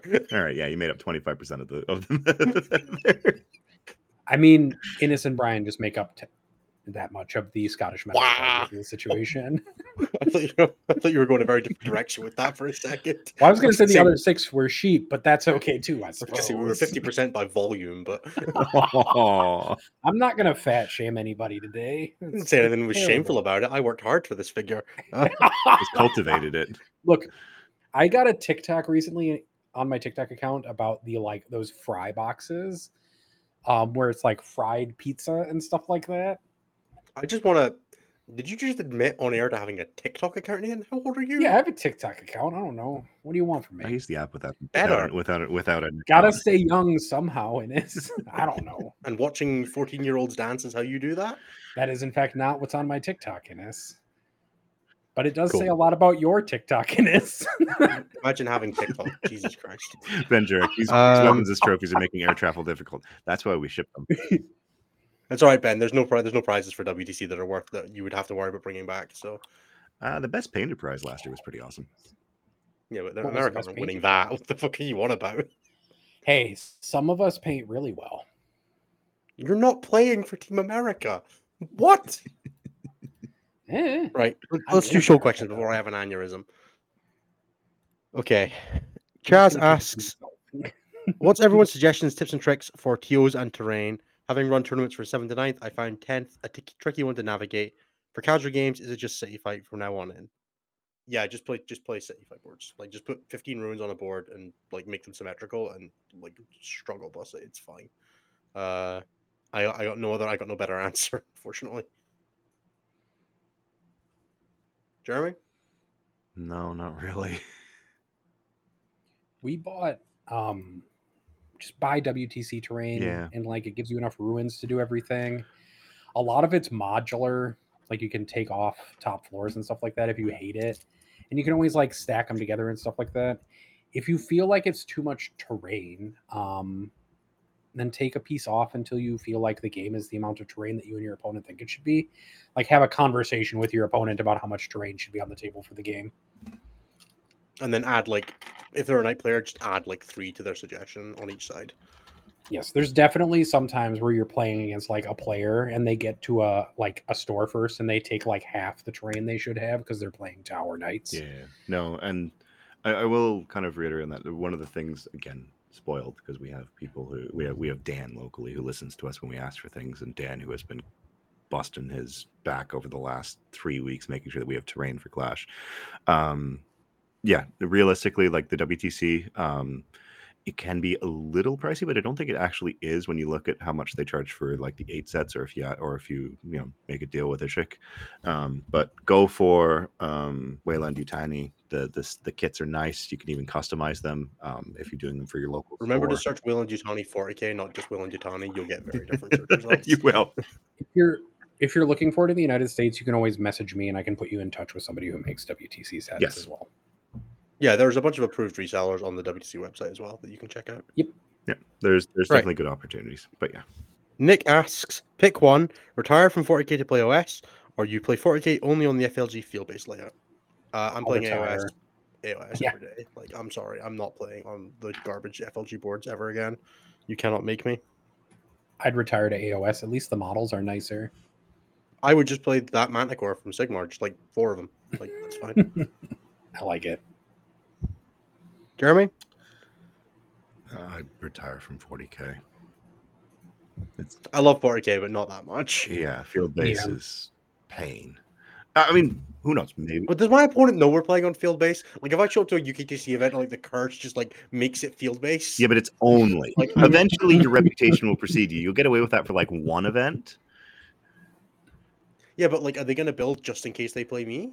Like, they're gonna red card you, and you're just never gonna play anymore. Look, I'm assuming it's a curse, and I'm just like protected from repercussions for this. No, definitely not. And I'll just, yeah, like you also play if like my board magically changes. Okay, I'm hard. Like, I'm done. I'm sorry. That was on industrial terrain, not on field. Could have been worse. No, it couldn't. And I would significantly rather play on field based than industrial. Oh yeah, you had those little holes in the walls. They weren't on all the sets. No. Yeah, don't, please don't make me remember Alvio. Let's move. How would you describe the different regional US metas? Well, Nathan doesn't travel, and neither of us play in the US. So, flying. You don't travel within the US. 2 days. You don't travel within the US for tournaments, Nathan. You play in Chicago and Chicago accessories. And LVO. And LVO. And apparently random Canadian events in the middle of nowhere. Yes, but that's not the America. That's fine. It's fair. It's fair. I don't travel to that many events. Yeah. I just look at stats all the time. That's all I do. Are we seeing distinct global region metas developing yet? We have had 35 tournaments. Give it some time. Yeah. We don't know yet. We are tracking the regions now. We are tracking countries now, so you can actually filter those. Come back at like the end of August, and we'll do a little regional meta breakdown. Probably. Maybe. Finally, I'll start doing region tier lists when I do my meta breakdowns. I love it. We can start making some rivalries happen for next. Start inflaming people. Yeah. What's the best way as a player, as a TO, and as a community to deal with an opponent who cheats as the other player? Get a judge involved. If I could solve that problem, I would have done it years ago. Get a judge involved early and often. If it's your community, like, figure out what you want your punishment policy to be and like stick to it.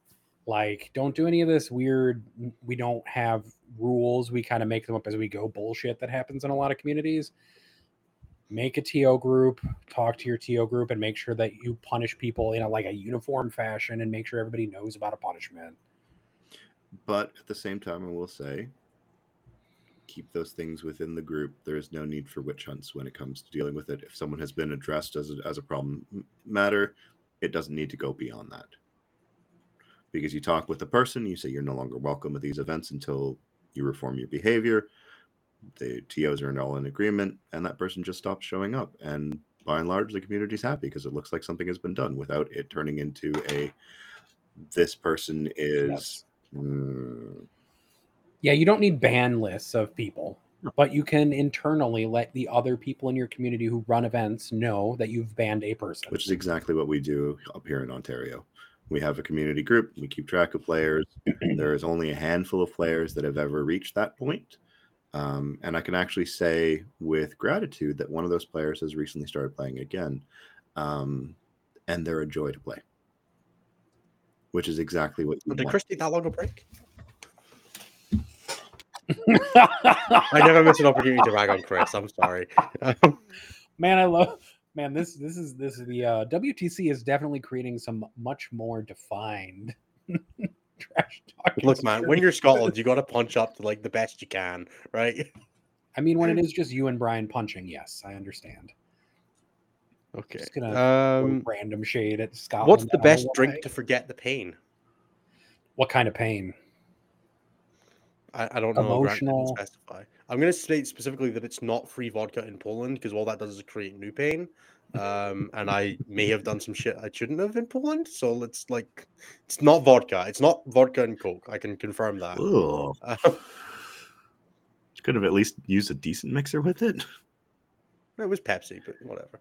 That's worse. That's worse, actually. It's not. It's like European Pepsi. It's different to the stuff you guys have over there. No, it's not. It is very much is. Speaking from experience, it's still not better. I mean, old fashioned. Drink to forget the pain. I mean, I like a nice rum and Coke. If I'm gonna just drink to forget a little bit of stuff, nice rum and Coke is my go-to for when I actually just want to chill, relax, and forget about my day is probably Crown Royal and ginger ale. So whiskey ginger. That's a good choice. I like that one. I don't know if I'm just trying to forget it's Long Island iced teas until I just pass out in a corner somewhere. That's a good shout, actually. Yep. Some of these just taste great, and you don't have to worry about much else. Yeah, I'll cocktails all day long. Nice, something nice and fruity. That'll do. You'll do tequila sunrises until you wake up the next morning. Tequila rises until you wake up at sunset. Yeah. Mm-hmm. Anyway, this show is for 18 plus. If you are under 18, please do not drink. Or 21 in the US because your laws are archaic. Thoughts on Demon's high win rate and 0 tournament wins? Just a gatekeeper for good players to easily knock down, depending too much on coin flips and passing 4-ups and 6-inch charges. Yeah, pretty much. Yeah, that highlights everything. They get countered real well by the top 3 armies right now. Yeah, imagine like being an army that has to get within charge range of a Thousand Suns army, where when you go into charge into a Thousand Suns army, it like flips 3 dials and goes to 14. Mm-hmm. Like, no, thank you. We did have one person who came really close at Tacoma, who was running big boy time. I think it was. Yeah, and then he bounced into Custodes and got big boy timed off. Oh yeah, and then he also lost to Eldari in the consolation round. Brutal. Got sent to big boy timeout. Yeah. Yeah, I think there's a decent amount of legs in the 4 chickens in Battlecore list. I think it's completely reasonable to 4-1 with. I think you'll struggle to win a tournament with any level of consistency. It's too short ranged, it's too not enough firepower, too reliant on combat in an edition that doesn't really reward you for being all of those things, and actively makes it detrimental to too many armies for you to reliably have consistent matchup to the top level. Yeah, and sometimes gunline armies will just close that gap and you die. Yep. Logan asks, what makes the best minions? Zombies, skeletons, or crafted monstrosity? I'd actually argue it's stat check patrons. God damn it. They do make the best cultists. If only we could 3D scan them to make cultist models for Anthony. I mean, and then just give them little V8 brands or something. I think I just about killed Innis. If we knew that Anthony was playing CSM or 2 months ahead of an event, that we could actually do that. We could probably convince enough people to scan their head and print models of them. Yeah, exactly. It would not be cheap, but it would be funny. I think there's one of the mini companies for D&D miniatures does that for you. Yes, they do.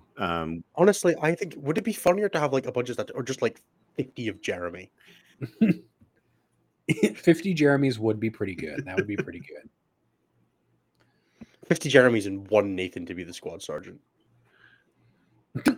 Alex Tau says, I've got access to a handheld New Zealand scanner. I'm not saying that we should do that at WTC with every team captain, but I'm not saying we shouldn't. And do just apply for approval recommendation next year of just it's a unit of racks in that situation, actually. I think it's a WTC rest, but you're asking for exaction squad approval. But Lim, your face is on this one. Yes, and I don't Have you played? We're moving on. Have you played non-S tier armies into Necrons? The feedback from everyone I've seen playing Visa them so far was, that was the worst game of 40k because the Necron graveyard was 0 models. Yes, Necrons are one of the gatekeepers and one of the things that is causing the stratification of 40k armies. Part of the reason we're seeing that big middle where there's 10 armies that are sitting between 45 and 55 and 11 armies that are just, or 11 or 12 armies that are just below 45% win rate is because they just can't punch up. They can't deal with the Necron tankiness, the Custodes durability and damage output, the Marine Desolation Marine shooting your the Thousand Suns indirect, and all of those factions you gatekeep for one reason or another. And the armies that can compete in some ways or with some of them are in that 45 to 55, and the ones that can't are below it. And those games are not fun. They're exactly as unfun as playing GSE into one of the middle armies is. Yeah, that sounds about right. I mean, I played Custodes in the Necrons. Custodes aren't technically an S tier right now, and blew through 2 Lich Guard bricks, but that was very much a touch and go for a while there. Necrons are definitely one of those armies where you shoot them and then it feels like nothing dies repeatedly. Or I definitely did or they all die at once.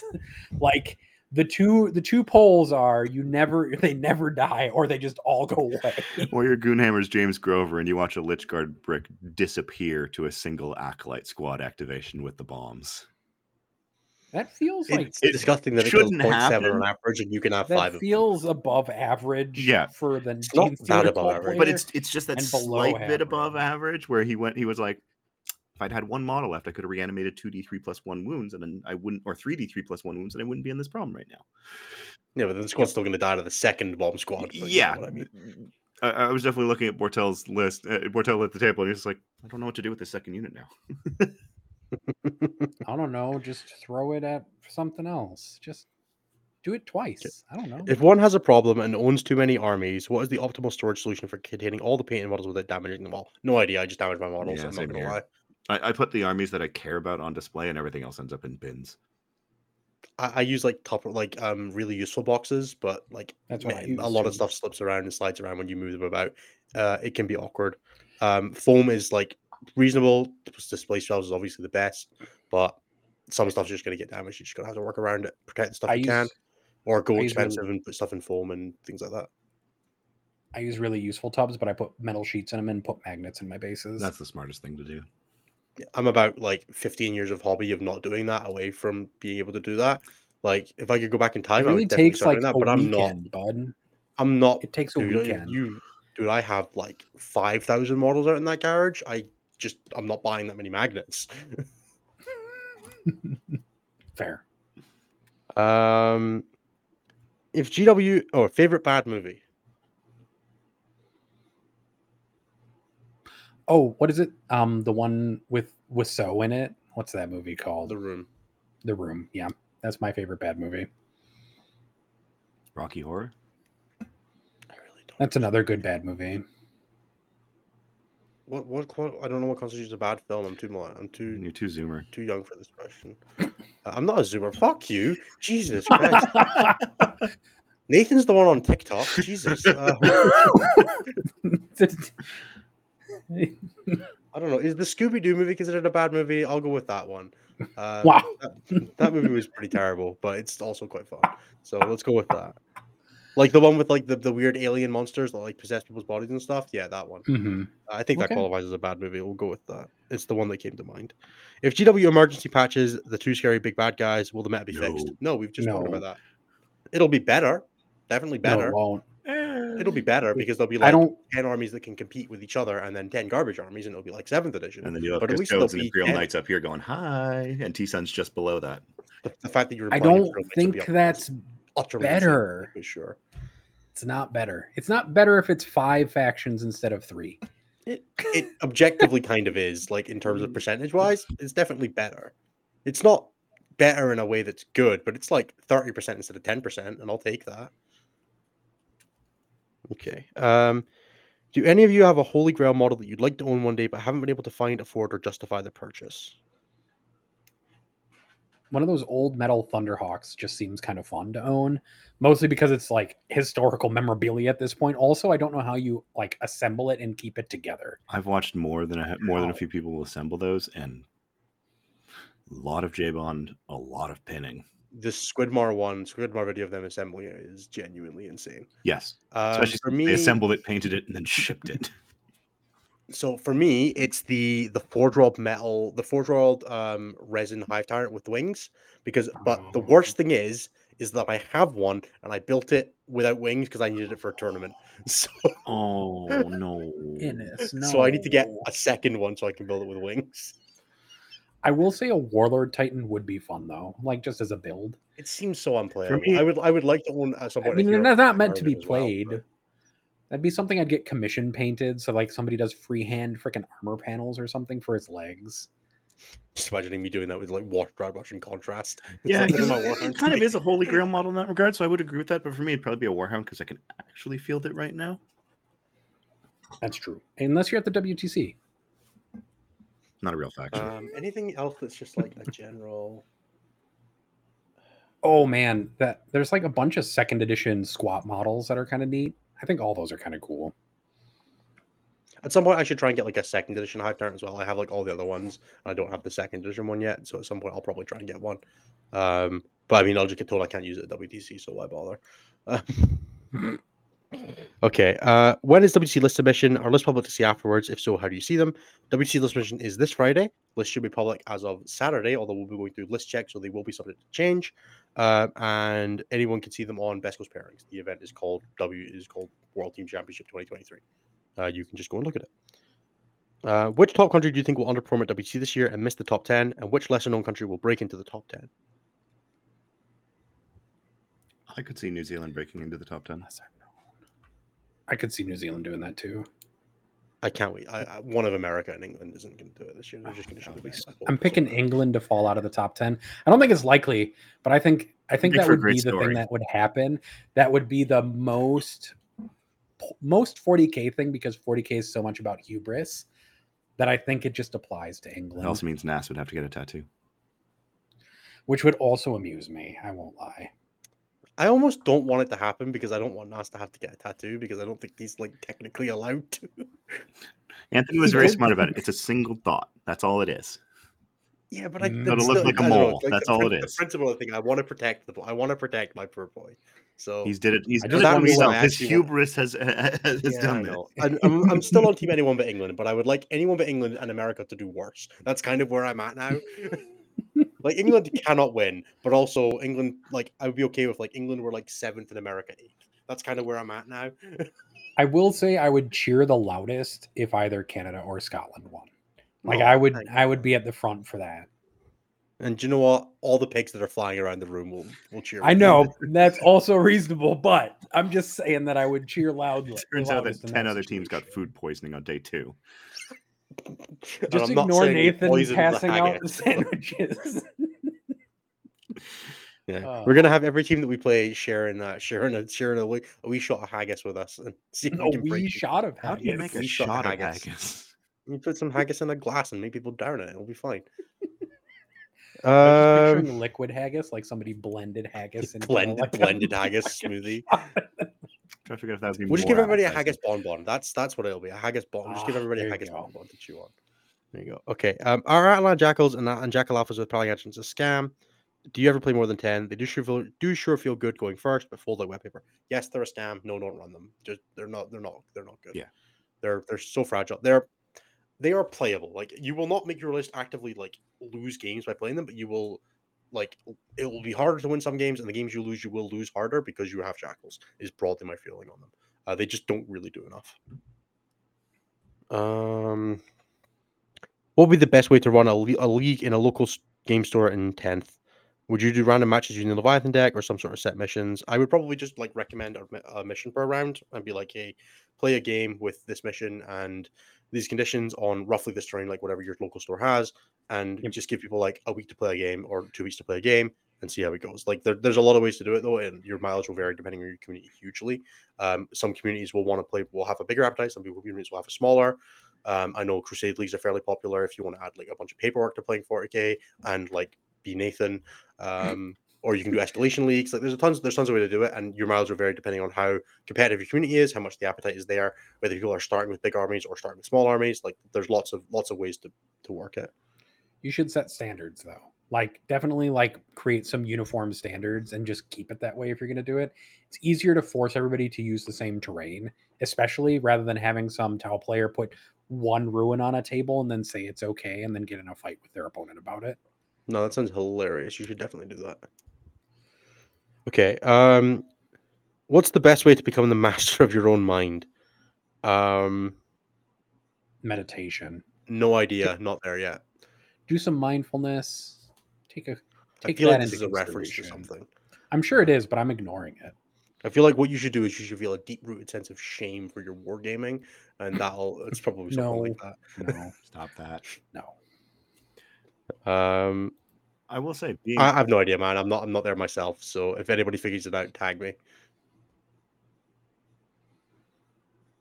The next question: what's the wackiest list you've considered throwing on the table? Whatever Canada's list for Space Marines is, it's the shittest list I've ever considered. I'd be really curious to see how close it is to the Scottish Space Marines list. Yeah, it's probably because Francois ripped it straight out of the Marines chat when I was posting about it. Copy, isn't it? Mimicry is the sincerest form of flattery, or something like that. Imitation. There you go. You're Mimicry, thinking mimicry because he's imitation. been talking about birds so much. It's true.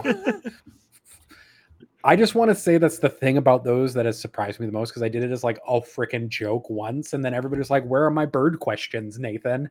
And I was like, "I guess you all get bird questions." Hell yeah! I'm glad I didn't do a show now. I let Chris do it instead. Yeah, and after all, good I artists didn't borrow, do great Scotland artists anyways. steal.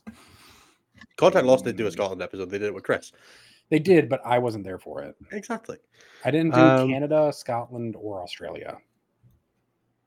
Okay. The actual wacky stuff on the table, I very, very nearly played Harrod and Crusher Stampede, which I still think is like the wackiest that was ever a real list in tournaments. I played into that. That was very silly. It's a silly list, yeah. The fact that it was viable is hilarious as well, but it's definitely a wildly wacky. I mean, for me, I love that model. The two, and these actually more just stand out to me because I watched them play at Tacoma, one was the double Hierophant list. It was on stream. Could it move? Hell yeah. Could it move? Barely. On GW Train. On GW Train it can, because there's a whole bunch of sections that are prescribed to be less than 4 inches, and because it also measures the hull now, so it doesn't have to deal with the whole like big ass base thing. Yeah, but it's also kind of weird because it's got the spindly. Yeah, it looks cool on the table, is what I'll say. Very, especially when it plays in Marines, very Starship Troopers. And then the other one was the triple Seraptic heavy construct. Those models are rad. I did almost take triple Tesseract Vault and the Deceiver to a WTC. Nice. That would have been cool. Which would have been very difficult to fly with, and I'm really glad I didn't have to do that. Necrons have some great models. They do. It's just those two, though. Okay. Innes, what was your favorite Polish food? I am not going to lie, wasn't a huge fan of Polish food. It did not agree with me. I don't do mystery, like, things inside. When I got a plate of pierogies, it was, like, difficult because there would be, like, 3 that I would eat and 7 that I wouldn't, and I would be, like, cutting them in half and snipping them, and it was not pleasant. I did not enjoy it. So I mostly stuck to, like, I'm the whitest white bread of food people on the planet. I really struggle with food. It's just a bad experience for me all around. For as much as I enjoy eating, I do not enjoy eating a diverse range of things, and it's a real problem, but one that I am not really equipped to deal with. So I did not eat a ton of Polish food, unfortunately. Poland, who is your favorite? What is your favorite Innes? I assume it's like the music guy that comes up if you actually Google my name. I don't know. For me, it's now I gotta Google this. It's the Diablo 4 boss that I died to multiple times trying to kill. So I have never killed Jeremy, so that is, I understand why he would prefer the other guy to me. Technically, Innes, you're the first result. Innes Wilson, the person for Freightliner, is the second result. Oh hell yeah, I've gone up. So things get weird here because when I search for Innes, we have a road named Innes in my city. You have to search Innes Wilson. Just searching Innes is gonna like yeah. I don't think that I'll get him. Clothing company. I'll just get it with like Wilson's. Oh no, yeah, I got it. No, it's Innes Wilson and his opposition is the band. But I get the Innes Wilson, which is an Americana folk rock band from Guelph, Ontario. Yeah. That's different to Innes Wilson's Freightliner, which is another Americana folk rock band. Yes, from a different part of Canada. No, actually, it appears to be. I'm now double checking. It is the same. It's just that they just go by Innes Wilson on Facebook, but on Instagram they are Innes Wilson's Freightliner. Okay. Oh, because Freightliner is the name of their album. Innes Wilson and his opposition is what comes up on YouTube if you search for my name. So, for some drama, do you guys think that strict WTC modeling restrictions is needed or wanted by the players? It seems needlessly draconian. I fully agree, and I actually appealed the process in the WTC Captain's Chat, and some teams backed me, and a bunch of teams ignored it because they're scared of the refs. There is... I will say... Go for it, I'm assuming Chris is just not there, so... Oh, I was going to say, as an outsider looking at it for the first time, it seems needlessly draconian. I get setting a standard because some of the models that you see in that modeling chat are not good representations of the models they're supposed to represent. But a lot of them are like very clearly like good enough under 99% of circumstances that there's no reason why it should be. But also WYSIWYG is kind of a myth a little bit. As long as it's not confusing, it's usually fine. Yeah. So get the WZ where WYSIWYG is if your demo charge print doesn't have a knife when it should have a knife, it's not legal. And that one was the one that drove me nuts. I was like, the model doesn't have a knife on the real model. how the fuck are you going to make him have a knife? So my general feelings on this is that there does need to be a modeling standard. We should hold the hobby to a fairly high standard, especially the WTC. The intention behind all of this is to minimize confusion at the table. However, it does feel like it's gotten a little too far, especially with some of the requirements, where one of the requirements in the model submission guideline is to have a picture of the model that you want to represent next to the picture of the model that you are using, which for many people is, look, I converted an exaction squad because I can't buy them. Yeah. Yeah, Nobody's it was going ever to be gonna real fun seeing know. people trying to get the Lion this year if that was a unit that was viable. Yeah, actually, that would have been a huge challenge. It's terrible. I think that they're, and especially like exaction squads, I'm pretty sure that nearly every single national team is going to have 1 to 2 of them in their armies, in their like armies somewhere, and most 100%. commentaries can't find them or can't get them, so they're converting them, printing them, whatnot, and having them approved. And it's just like, look, it's a guardsman-sized marine with a shotgun. The Thousand Nobody's Sun gonna Sorcerer one confuse- is wild to me for what it's worth. Being like, the Thousand Sun Sorcerer that in the app is just like an Exalted Sorcerer model.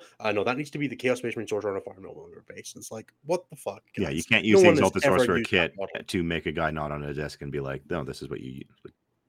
Yeah, so they're definitely, Despite that being the thing it recommends in the app for you to use. Yeah. correct. Although on the website it does say to use the Chaos Sorcerer for Thousand Suns. But yeah, there needs to be a bit more consistency. But I think that part of the challenge for sure is how quickly the meta, well, it's not stable, but how quickly we've had to adapt to 10th edition and how quickly a lot of things have changed, means that some armies are scrambling for models that you just can't get. Same thing happened last year, but to a lesser degree. I do feel that they're being stricter this year and not always in the best way.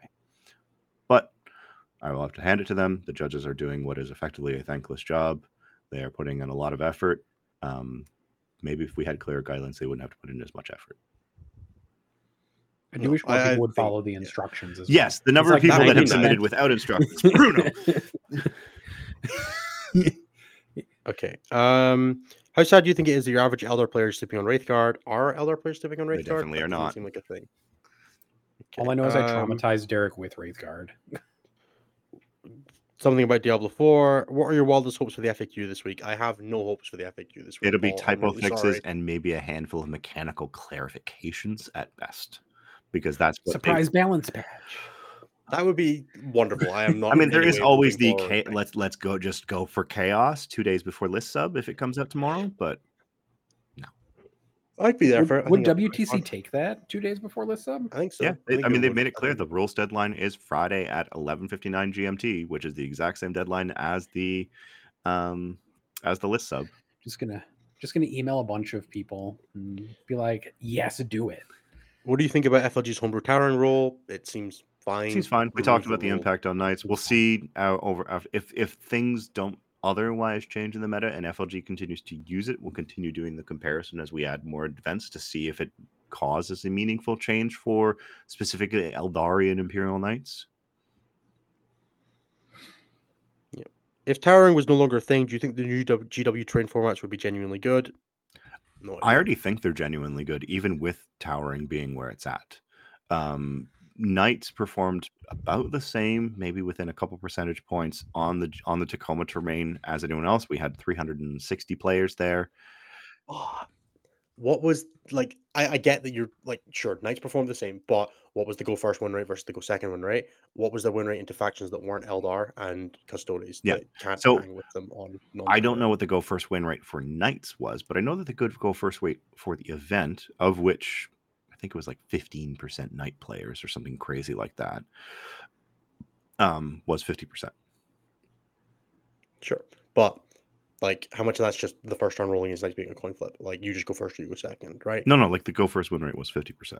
Yeah, but you know, if there's 50% of the meta is Knight players, 50% of the Knight players are going to go second and lose, and 50% of them are going to go first and win. That's still a 50% win rate, Yeah. but that's also not balanced. Yeah, it's something to So, look like, at. there's no way to know what that, like, does every Knight matchup just end in a coin flip? I don't Like, say there's no way to you know. It there's- just requires more work to know.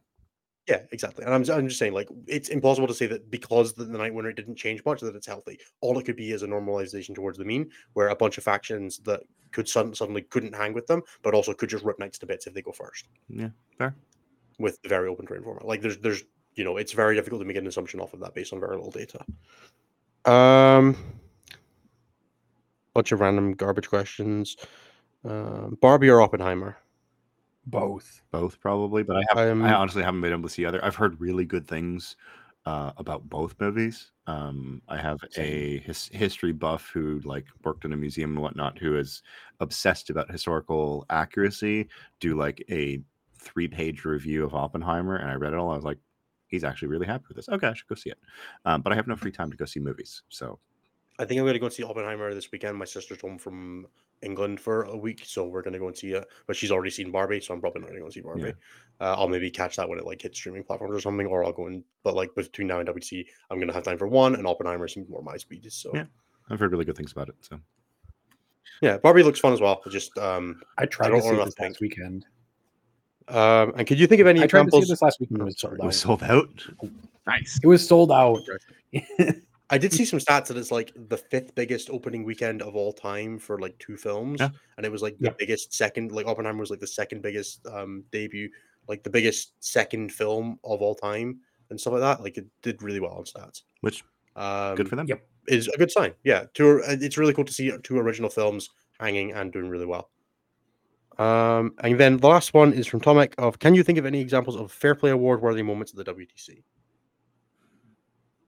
I am going to be honest, I didn't spend a whole bunch of time like observing other things at WTC, and I didn't hear a ton of stories about it, but so I don't feel like I have a great answer for this. Yeah, I can't say that I do either. Like I watched a lot more games because I was coaching, but at the same time, it was always focused on, there was very little, when you were observing. I would definitely say Olivier and Jaime's game from the War Masters semifinals was really well done, where Jaime ended up timing out and Olivier gave him time to like finish out the game because he didn't want to win that way. Yeah, but that was in the singles, it wasn't in the teams, so it's hard to be like. But there was definitely some really cool moments there.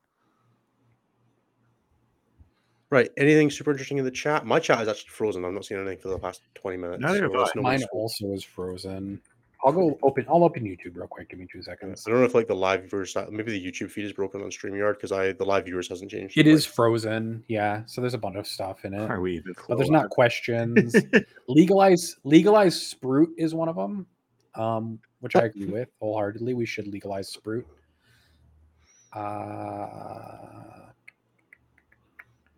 Somebody's asking about the weaponization of microwave tea, which is Alex, who is crashing on my couch after WTC on his like worldwide tour, and I'm gonna microwave him tea at some point during his stay.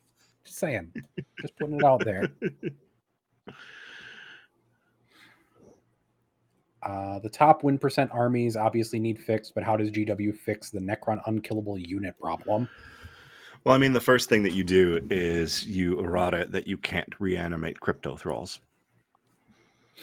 I was going to say that you actually make it so crypto thralls can't join units with cryptex, that they can only join cryptex, but not with cryptex to units, because that causes part of the problem. I would not let them join the Lich Guard, and you'd probably be fine. Yeah, but... I think that's what I was. For me, I think a single iteration of crypto thralls is fine. It's when you've killed the same crypto thrall 12 times that it becomes an issue. And it's fought on death every time. Yes. Yeah, there's a bunch of things that would make the Necrons, but broadly, I just think that like Reanimator probably needs to be like a 6-inch aura or need line of sight or both. The -1 to wound on Lich Guard should probably only be against strength higher than toughness, so it doesn't work on like the fact that it worked on strength 4 weapons is bonkers for the resilience of that squad. Yeah.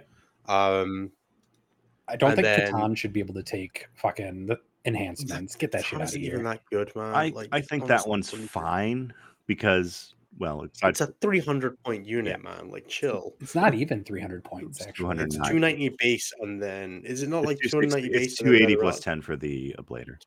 That relic probably shouldn't be 10 points. I'll give you that. It probably shouldn't be 10 points. But... if that's the only, if you can't take it on that, then it's worth 10 points. Because nothing else really I agree there. benefits that much from a 4-up Feel No Pain with all of the other leader in shenanigans that you have. So. Sure. But yeah, if they take away that ability, then give it reanimation protocols to the Transcendent and you're done.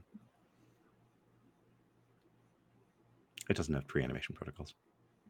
I know. I'm just thinking, I was trying to think about the math of it in my head from half damage with reanimation protocols to regenerate. Well, I mean, all the other Titans have half damage and reanimation protocols.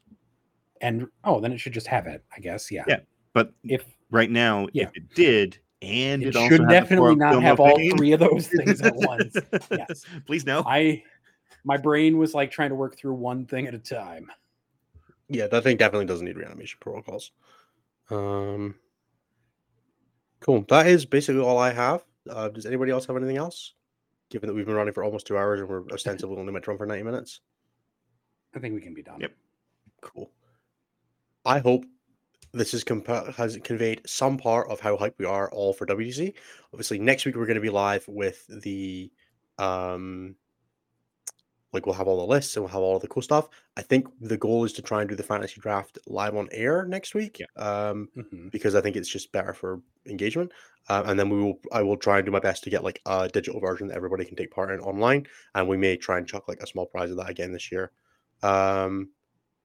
But I'll see what happens on terms of like getting that done. Obviously, I'm going to be super busy between WTC and that. So I think live on air, we're going to try and do our fantasy draft, and we may allow chat to participate or something like that. I don't know. We'll see what we can do for that. But otherwise, there'll be an online version that people can take part in for the StatCheck Discord. Otherwise, thank you so much, everybody, for being here with us for another almost 2 hours of StatCheck content. We really appreciate you guys all being here. If you've enjoyed the show, please do check out patreon.com/StatCheck. That's the best place to support us. Get access to our Patreon Discord where you can ask all the wonderful questions that we have answered today and be part of our community, which is really awesome. We are almost done with the round robin stage of the Vibe Check League, which is ending pretty soon. Please do check out our sponsor, red-dragon.ca, for all of your 40k and other various hobby needs. And if you're one of our patrons, you can also get access to our 15% discount code. Do check out the other shows on the network. That's End of the Matrix and XM1. And check out stat-check.com/coaching for all your coaching needs from myself and Typhus. It's been great having you guys all here for another week. We will catch you next week for post-WTC list reveal awesomeness. And we can see which teams have shot the bed and which teams have brought Votan. I think it's going to be incredible. We'll have pods. If you thought the shit talking was good when we don't know anything, imagine how bad it's going to be when we know everything and when Anthony's here. It's going to be so good. I'm also going to try and schedule another newcomer show for people who've not done. For anybody who didn't catch last year, I did a newcomer show with a bunch of people who were attending the event for the first time. The goal is to do the same thing again this year, but I need to reach out and find a bunch of people for that, and I will do my best. But it's getting pretty short notice now. But hopefully that will be next week as well. With all that said, thank you so much, everybody, for being here. Have a great week. Good luck at any tournaments you're at. Nathan, I hope you lose every single game at Capital Clash. Or win a golden ticket, one of the two. Like, I really don't care which, as long as it's funny. Everybody, thank you. And Nathan, you can roll us out. Bye-bye. For more shows like this, check out the Goonhammer Media Network. More info at media.goonhammer.com.